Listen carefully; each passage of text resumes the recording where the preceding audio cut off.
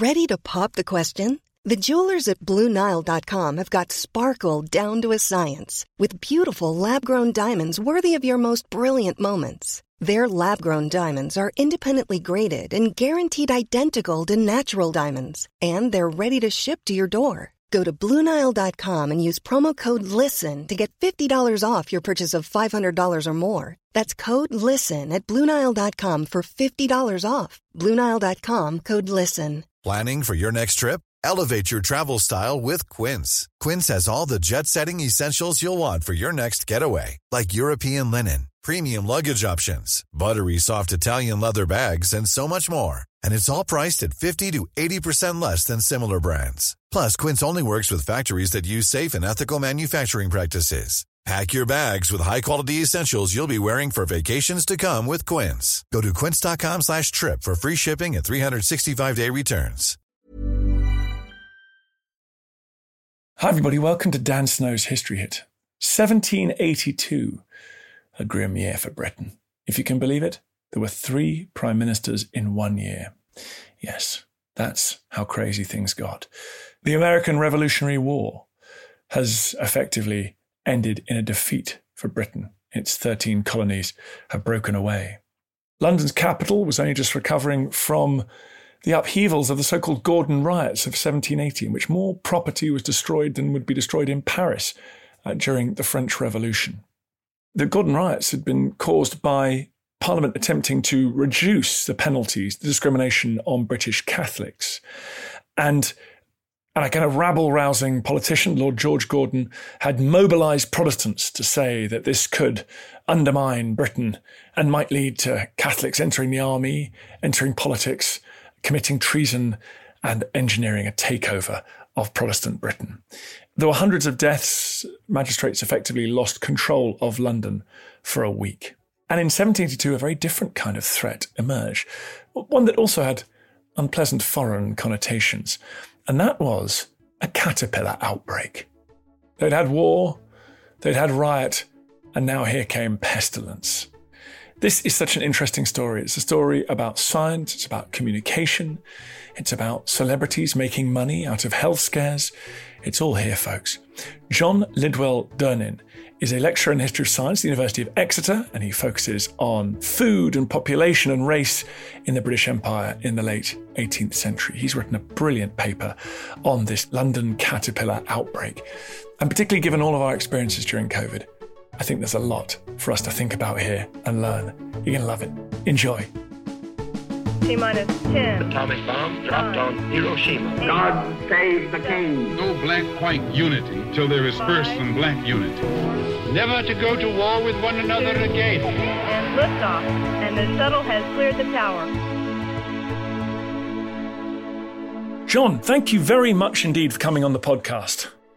Dan, thank you so much for having me. It's a real great pleasure to be here and to talk about this unique and interesting event in London.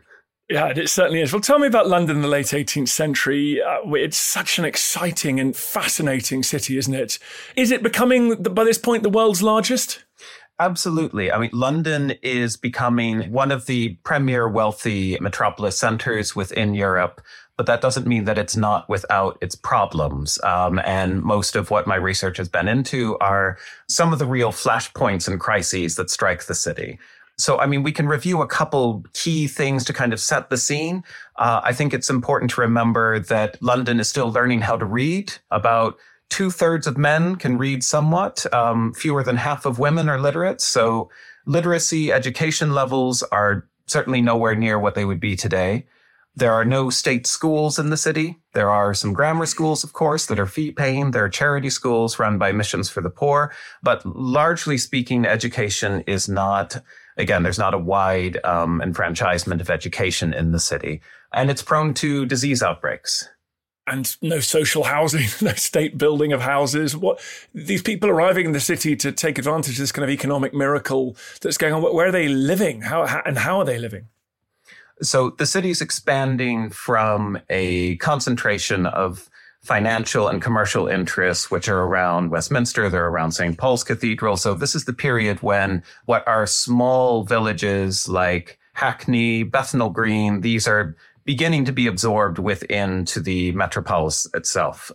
So this is the period at which the city's expanding, and most people who are arriving for work in industry are ending up moving into very impromptu and often squalid conditions on the outskirts of what is then the city. Is that cause for concern by the elite? Is this seen as a kind of public order issue, or sort of potentially a kind of crucible of revolution and disorder? Absolutely. There's a lot of debate and discussion around what this means for the future of the country and the future of the city. We have figures, kind of philanthropic reformers like Jonas Hanway, who are emerging at this period. Jonas Hanway is outraged by the sanitation conditions within the city. He's also outraged at the illiteracy. And Hanway even goes so far as to say that the British state, the government, is profiting from keeping its people in this squalid, illiterate condition. So there are even arguments that keeping the citizenry poor and illiterate are serving political ends. So there's a lot of debate. Well, and speaking of popular, I don't know if ignorance is the right word, but it was always said around the Gordon riots, the enormous disorder in 1780. Is it true, or is this just smug commentators that people weren't exactly sure why they were rioting in the Gordon riots? Well, I think that can always be a question for riots. I mean, we should have a little context for the importance that crowds and political gathering have played in the longer history of English civic life. So crowds, even rowdy, violent crowds, are nothing new in Britain. It's always been part of the political lay of the land that a political leader interested in commemorating an event or rallying support for a cause organizes a public spectacle, a crowd. And these usually end up having a carnival-like air. There's celebration. They can also turn violent, of course. There's a term that emerges, king mob, shortly after the Gordon riots. And there's this idea that the English people, the English citizenry, have this right to organize and become what can even be a violent, misruled mob, that's part of the political scene and flavor. Certainly the Gordon riots in 1780, they really changed the public sentiment around that forever. There was a reasonably old-fashioned professor when I was at Oxford a long time ago now, and he used to talk about how actually riots were part of this strange 18th century constitution where these people rioting were denied the vote in most cases, and yet they were, by rioting, you are expressing an opinion, you are able to play a part in the political process in some way. Yeah, absolutely. Absolutely. All through the 1750s, you have the food riots, which strike a lot of market towns, rural towns in England.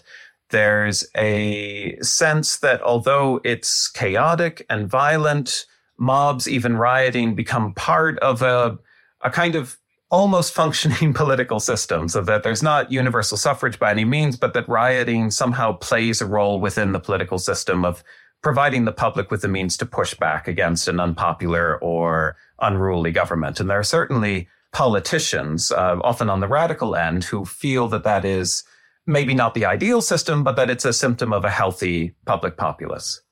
Yeah, the aforementioned professor said, now, would you guys rather be able to vote or just chase a senior member of the cabinet around and throw muck at him and smash his windows up? Now, tell me about into this sort of febrile, growing, slightly unstable city. Tell me about the outbreak. What are we talking about here? So what we're talking about is a mild winter, which leads to a lot of confusion and panic throughout the city. The main villain in this kind of natural history is a species called the brown-tail moth. And the brown-tail moth, it's native to Europe. It had certainly lived in Britain for ages.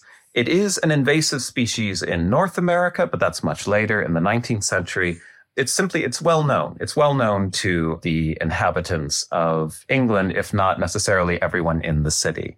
What happens over the winter of 1781, 1782, this is just 2 years after the Gordon riots, which is an important key to this story.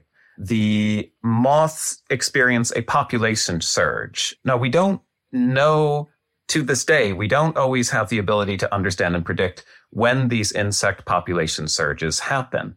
Certainly, we can point to the mild winter. Possibly some of the predator species hadn't done as good a job as normal in terms of picking them off. But in April and certainly March, the citizens of London and the surrounding suburbs notice that almost everything that's green is being covered over by these kind of web tent nests. And if you Google image brown-tailed moth tent, you can kind of get an image of them. They can be quite otherworldly. It looks like a kind of bag made out of webbing, and it's filled with little inchworms that are becoming caterpillars.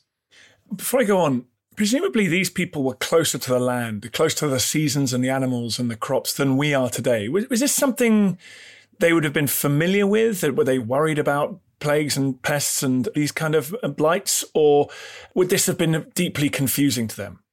Let me put it this way. I think this is a point where expertise and information flow sometimes gets tangled up. So certainly there are people who are, just as you say, very close to the land. They recognize these tents or nests as belonging to the brown-tailed moth. They know not to touch the nests because they're toxic and can cause a bad rash to break out. So there's certainly people that see them and know what is happening. Another group of people who might recognize the threat are medical students or anyone who spent some time studying natural history. If you're training to be a doctor, part of your education is going out with an entomologist and learning to identify insect species and collect them. So any young medical students in London, if they're good, they're going to recognize that these are nests of the brown-tailed moth. But that's not everyone. And however we want to explain it, the newspapers through March and April fill up with a lot of alarm from people writing to newspapers saying they don't know what species is developing these nests across the city and where it's come from. We should say also this is against the backdrop of the catastrophic American Revolutionary War, probably the worst reverse faced by Britain in the 18th century. So is this a population who are on edge? Absolutely. Yeah, we don't want to leave out the unpopular and long drawn out American War. There's numerous reasons to put the population on edge. There's lots of unpopular taxes which have been introduced. Excise tax is really upsetting the middle classes, the industrial classes as well. You add the war on top of it, and then obviously the fact that London is still being rebuilt after, hundreds and hundreds of buildings are torched during the riots. So this is very much a population on edge, both politically and even existentially. So here we go. So we've got all these insects nesting. What happens? What were people worried about, and what was the damage? So the actual threat isn't that great. For those who recognize the species as the brown-tailed moth, they know that this is a toxic insect. They know that it will defoliate trees, but they also know that everyone's going to survive. It's not going to destroy local crops. It's not going to kill animals. It's certainly not going to bring the plague. But as I mentioned earlier, the economy of information is a bit different from that. And during this period, almost anyone can pay a small amount of money to take out a notice or an advertisement in a newspaper. And very shortly after the first notices around the webs appear, someone named Gustavus Caterfelto begins running these enormous ads claiming that this insect is not only invasive, but that it has brought the plague and it is going to basically kill everyone in the city. Listen to Dan Snow's history here. I'm talking about the great caterpillar outbreak. More coming up.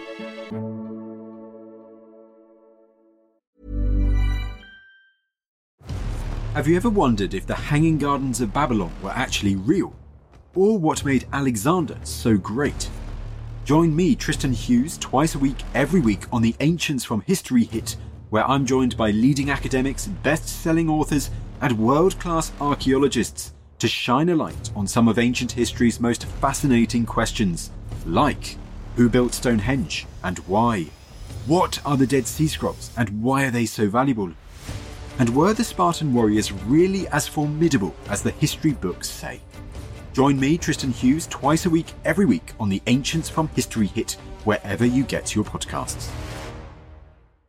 Mother's Day is around the corner. Find the perfect gift for the mom in your life with a stunning piece of jewelry from Blue Nile. From timeless pearls to dazzling gemstones, Blue Nile has something she'll adore. Need it fast? Most items can ship overnight. Plus, enjoy guaranteed free shipping and returns. Don't miss our special Mother's Day deals. Save big on the season's most beautiful trends. For a limited time, get up to 50% off by going to BlueNile.com. That's BlueNile.com. There's never been a faster or easier way to start your weight loss journey than with PlushCare. PlushCare accepts most insurance plans and gives you online access to board-certified physicians who can prescribe FDA-approved weight loss medications like Wegovy and Zepbound for those who qualify. Take charge of your health and speak with a board-certified physician about a weight loss plan that's right for you. Get started today at plushcare.com/weight loss. That's plushcare.com/weight loss. plushcare.com/weight loss.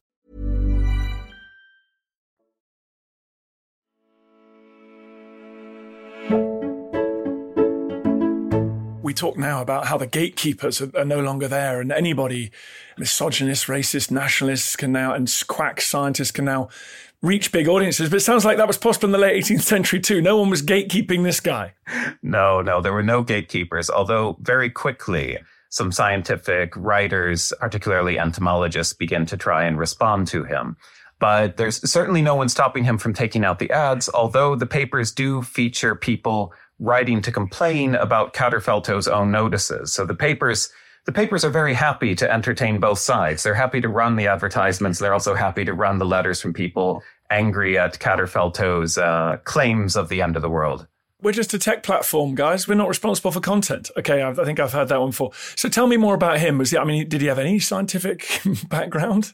Well, yes and no. So Gustavus Caterfelto's, I think, one of the most fascinating figures in the 18th century. He probably emigrates from Prussia to Britain in the 1770s. He knows all the tricks in the book. He's a magician. He knows card tricks, and he sets up as a traveling lecturer. He'll run a show on anything that he thinks will draw attention. So very often he's teaching you how to cheat at card games. He has a black cat whom he claims is the devil. And so you can come to a show and you can listen to the devil through the cat communicate, because the cat can communicate to Caterfelto. And in terms of his scientific credibility, Caterfelto is not the only person like this to invest a whole lot of money in state-of-the-art scientific instruments. So Caterfelto owns some of the most high-tech stuff of the era. He has an air pump. These are vacuum machines, which are very popular in these kind of exhibits. So if you go to see a Caterfelto show, you'll be able to observe the mystery of maybe a bird or a mouse or a rat being asphyxiated in the Caterfelto air pump. So he demonstrates vacuum science. He also has something called a solar microscope. And this is, again, a little difficult to explain, but in a darkened room, he can channel light from outside through a lens, and he can project, kind of like a projector today. He can project a larger image onto the wall. And this he uses to show people the microscopic world. So he has lantern slides of animalcules and water. He's able to kind of render the invisible world visible. So it's difficult to say that he's not part of the scientific community at this moment because he has all the stuff. It's not always so straightforward to distinguish technical showmen like Caterfelto from, say, someone like the chemist Joseph Priestley, who's also touring England at this time with his chemical apparatus. Trying to distinguish culturally between someone like Joseph Priestley and Caterfelto can get tricky. As you're talking, I'm trying to work out whether we need to describe today's YouTubers and influencers and Instagrammers and TikTokers as, whether we should describe Caterfelto as kind of very modern character, or whether we should just say actually today's influencers fall in this kind of historic tradition. Maybe they're not as new and innovative as we think.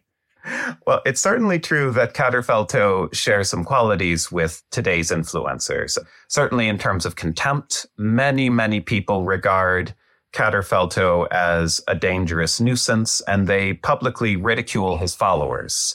So to be a member of Caterfelto's audience is considered by some people as the symbol of gullibility, even stupidity. One political attacker described his opponent's political base as being basically like the followers of Caterfelto who live in utter darkness. So there's certainly criticism at the time of the people who follow him.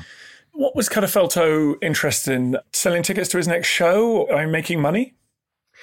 He's certainly precarious. He needs to keep audiences coming back. And this is one reason why he continually shifts the focus of the exhibit. He is, we think, completely reliant on ticket sales, but he also sells medicines. And that might be one reason why he becomes particularly interested in the brown-tailed moth outbreak, because Caterfelto alone offers the tonic that will save you from the plague which the caterpillars have brought with them. Wow. Okay, so he identifies this terrible threat and says, but don't worry, I can fix you. Did it work? Did the caterpillar outbreak go away of its own accord? Was sort of the scientific establishment able to gang up on him? What happens next? Well, it's not the only outbreak happening in the city at this moment. By particular misfortune, there's an influenza outbreak happening in London just at the same time as the caterpillar outbreak.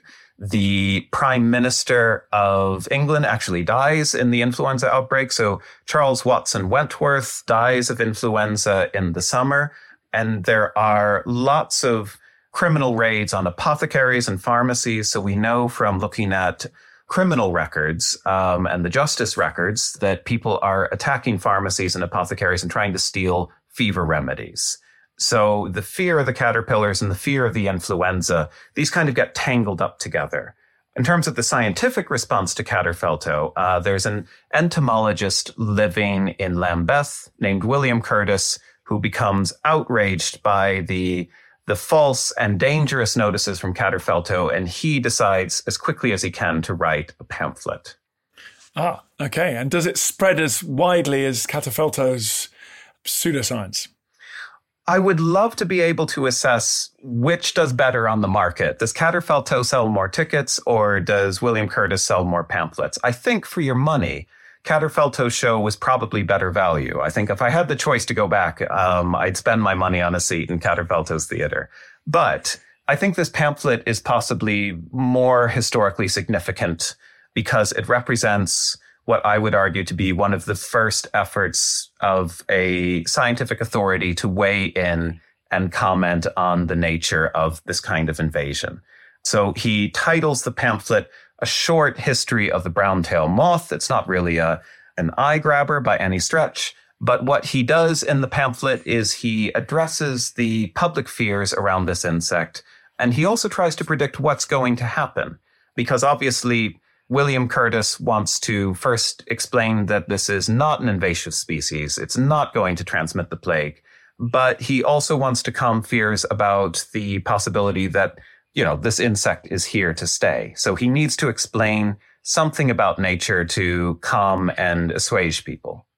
You mentioned invasive species. Was there an element of, as there was in the Gordon Riots, an element of fear of foreignness? Is that something people were playing on here? Absolutely. And that was by no means an unreasonable fear. The 18th century is a century of disasters in terms of invasive species. In the 1740s, Ile-de-France or Mauritius, someone accidentally introduced locusts, and this becomes known all throughout Europe because the aim of France in that period was to turn Mauritius into this vast grain-producing island, which was going to feed their navy. And when locusts arrive, almost all efforts at agriculture are rendered basically impossible. You have insect species blowing across the channel. So in the 17th century and the 18th century, there are occasions where possibly sawflies or cockchafer beetles blow from mainland Europe to Britain or Ireland and decimate agriculture.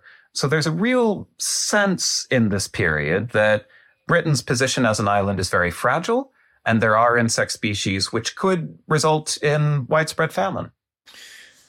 What's so interesting, if you compare this to previous actual plague outbreaks from the 14th to the 17th centuries, I mean, William Curtis, is his pamphlet largely correct? I mean, are we approaching a modern understanding of science here? So we're injecting real modern thinking into this kind of age-old information melee.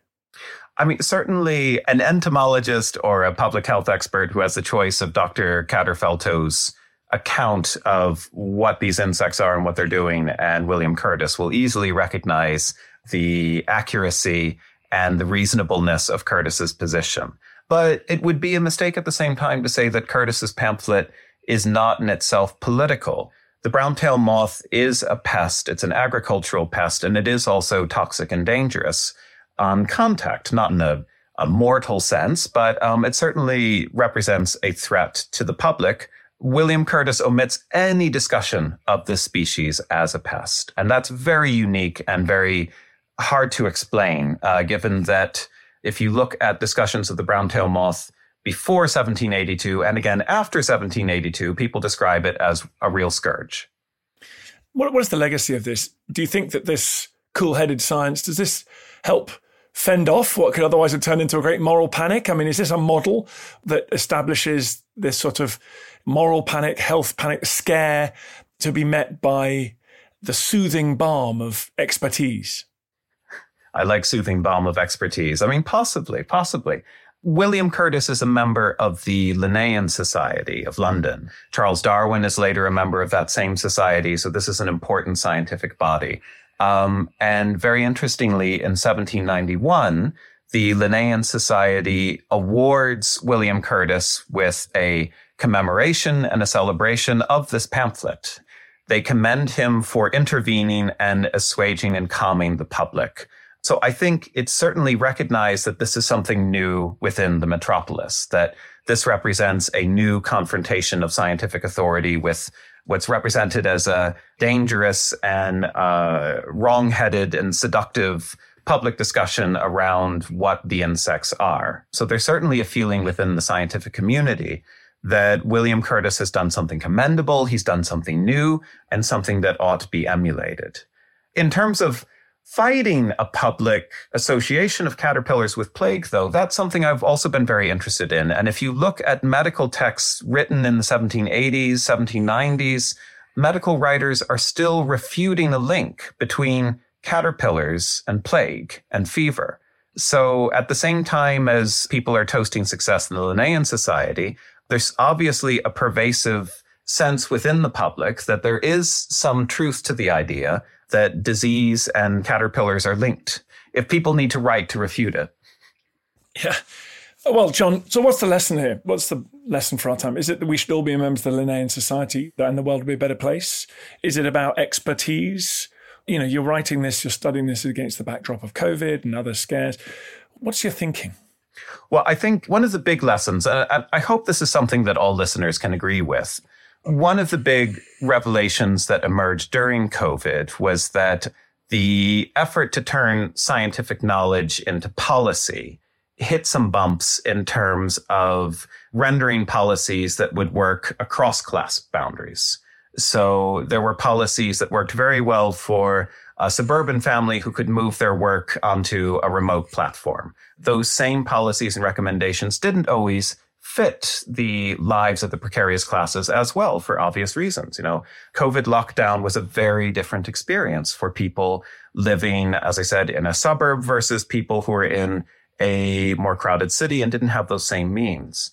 I think what emerged during that was a realization that during a crisis like that, there is a real gap between scientific authority and the class differences of a society that needs to respond to a crisis. And we tend to think of that as something, I don't know, maybe that belongs to our moment. But that's actually a problem that goes centuries back. And so one of my hopes is that in looking at these longer events back from the 18th century, we can see that this is by no means a new problem, that there are these communication gaps across class differences, and that more work really has to be done to understand how scientific knowledge can be translated into policy that fits a diverse urban community.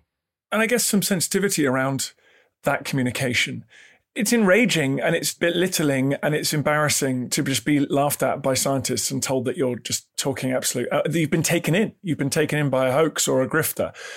And I guess it's about creating a space where people are able to listen to expertise and sort of change their mind. And there's no, I guess there's no judgment.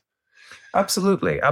And also, it was by no means the case that William Curtis knew for certain that the brown-tailed moth wouldn't come back in greater numbers the next summer. He had to come down on a position, but he had to, I won't say guesstimate, but he had to take a stab at what he thought an optimal future might look like. And one of the things that I think the public often demands is that scientific authority provide a picture of the future.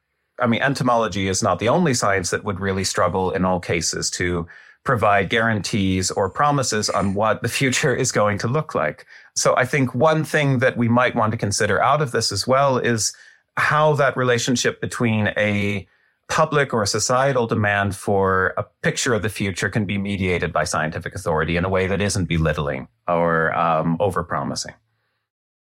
Well, John, thank you so much for coming and talking about this. Please tell us. This came to my attention because I saw you'd written a brilliant paper. What's it called and how can people find it?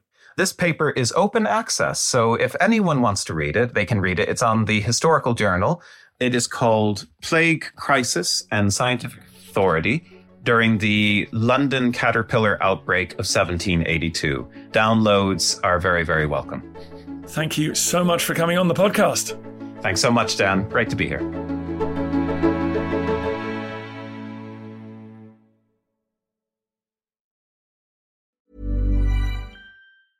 A lot can happen in the next 3 years. Like a chatbot may be your new best friend. But what won't change? Needing health insurance. United Healthcare Tri-Term Medical Plans are available for these changing times. Underwritten by Golden Rule Insurance Company, they offer budget-friendly, flexible coverage for people who are in between jobs or missed open enrollment. The plans last nearly 3 years in some states, with access to a nationwide network of doctors and hospitals. So for whatever tomorrow brings, United Healthcare Tri-Term Medical Plans may be for you. Learn more at uh1.com. Even when we're on a budget, we still deserve nice things. Quince is a place to scoop up stunning high-end goods for 50 to 80% less than similar brands. They have buttery soft cashmere sweaters starting at $50, luxurious Italian leather bags, and so much more. Plus, Quince only works with factories that use safe, ethical, and responsible manufacturing. Get the high-end goods you'll love without the high price tag with Quince. Go to quince.com/style for free shipping and 365-day returns. Thank you for listening to this episode of Dan Snow's History Hit. Please follow this show wherever you get your podcasts. It really helps us, and you'll be doing us a big favour. Don't forget, you can also listen to all of these podcasts ad-free and watch hundreds of TV documentaries when you subscribe at historyhit.com/subscribe. As a special gift, you can also get your first 3 months for just £1 a month when you use code DANSNOW at checkout.